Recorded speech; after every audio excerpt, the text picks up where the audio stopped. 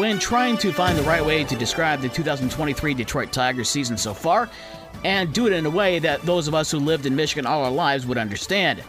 Picture an old car sitting in the driveway in the dead of winter. You wipe the snow off of it, you try to start it at first and it does nothing.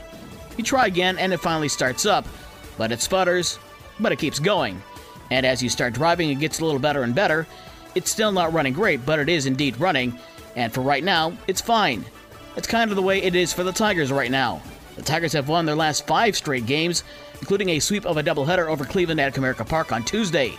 Kerry Carpenter's solo home run in the bottom of the 9th inning gave the Tigers a 4-3 win over the Guardians in Game 1, and then in the nightcap, Riley Greene's solo home run in the 6th inning was the only run of the game in a 1-0 win in Game 2.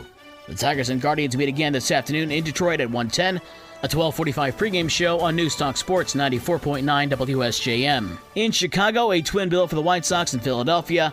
In the opener, the Phillies' Josh Harrison had 3 hits and drove in 4 in a 7-4 win over the Sox. The White Sox earned the split on the nightcap when Lucas Giolito and 4 relievers combined on a 1-hitter in a 3-0 win in game number 2. The Sox and Phils close out their series this afternoon at 2:10.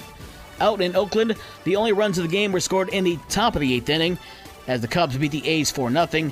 In the NBA playoffs, Boston beat Atlanta 119-106 and take a 2-0 lead in that series. Cleveland beat New York 107-90, and Phoenix beat the Clippers 123-109. Those two series are tied at a game apiece.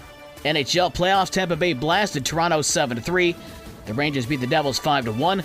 Winnipeg beat Vegas 5-1, and Seattle wins their first ever playoff game with a 3-1 win over the defending Stanley Cup champion Colorado Avalanche. The Lightning, Rangers, Jets, and Kraken all lead their series 1-0. High school sports last night in baseball. St. Joe beat Mattawa 8-3 in Game 1. Game 2 was suspended by darkness. Portage Central beat Lakeshore 8-7 in 10 innings. Game 2 was also wiped out by darkness. Buchanan swept Benton Harbor 10-0 and 26-2. Michigan Lutheran swept Eau Claire 10-0 and 15-0.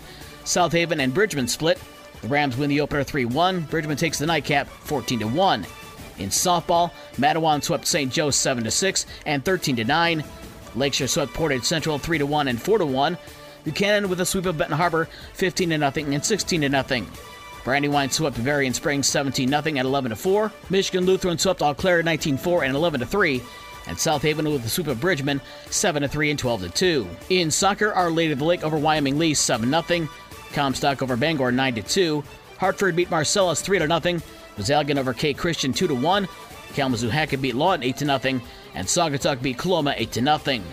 With your morning sports for Wednesday, April 19th, I'm Dave Wolf.